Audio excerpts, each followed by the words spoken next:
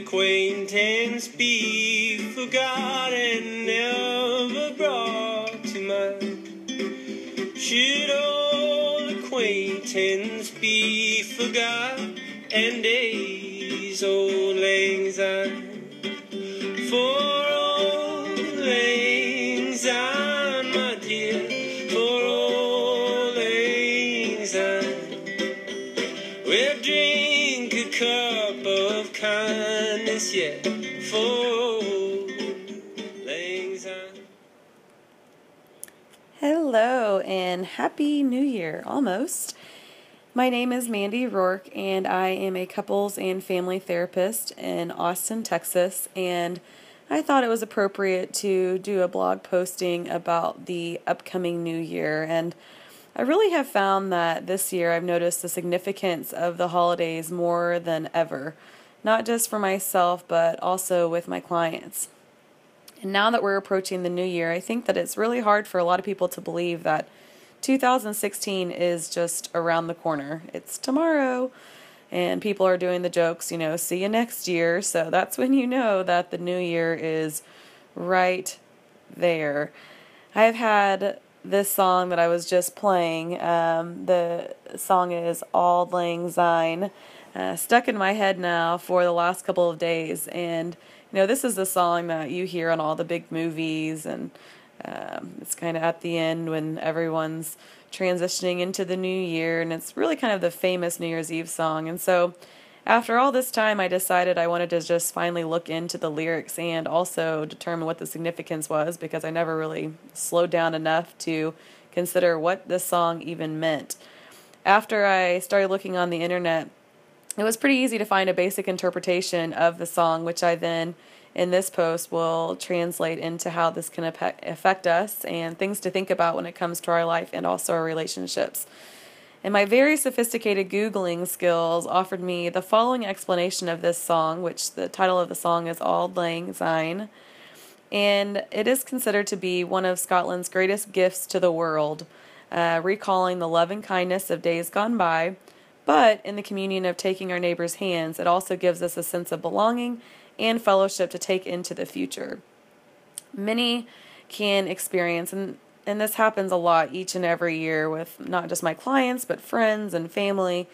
They look back to the last year and they can be filled with a lot of stress with the fact that, the year is ending and a new year is already beginning. And it can feel very rushed. It can feel very abrupt that, was I able to get done what I wanted to get done and things like that. And I think that this song really can offer us a sense of inspiration when it comes to these moments of stress with reviewing the past year and thinking about the next year approaching us. My friend and I were actually laughing last night because we were thinking, the only lyrics to the song we really would know would be like the first verse and then also maybe even the chorus. And so as I was reading the lyrics, though, I think that maybe the first verse and the chorus are all we really need to guide us into the new year. And the first verse is, should old acquaintance be forgot and never be brought to mind? Should old acquaintance be forgot and Auld Lang Syne? For Auld Lang Syne, my dear, for Auld Lang Syne, we'll take a cup of kindness yet, for Auld Lang Syne. It can be really easy, I think, just to naturally look upon the last year and just think about it in a very critical way. You're looking back with criticism and pick out all the things that you wish could have been different, not just in your life, but also maybe in your relationship. And many people experience a lot of stress and anxiety with this critical view of the past year.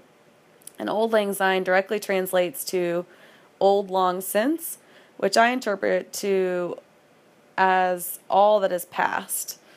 And then you have to take a cup of kindness yet, for Auld Lang Syne, is to look back on the last year of life and relationships with compassion. To take a cup of kindness. And to me, it's to take a cup of compassion versus that cup of criticism.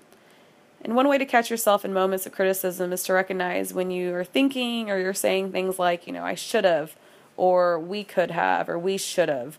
A lot of those shoulds, I think, are really quick moments to catch yourself And so anytime I hear myself or even clients or friends saying, should have or should in general, I immediately think about how to embrace what is versus what should be or what should have been.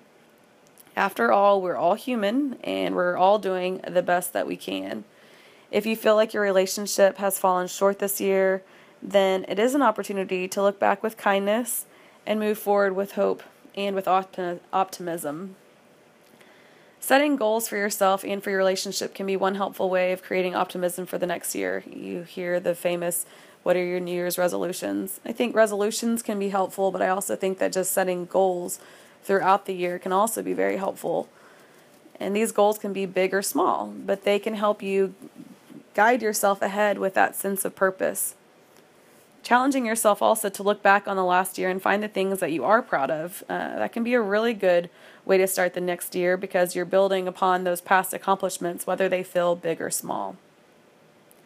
Looking to the new year with kindness will likely start you off on the right path with less room for stress because your focus is really on that kindness and compassion for yourself and for your relationship. And making an effort to find ways to be compassionate to yourself and your relationship can ultimately impact your confidence, which then can help you meet any goals that you are setting for yourself. You feel more driven and motivated to reach these goals with the new year ahead.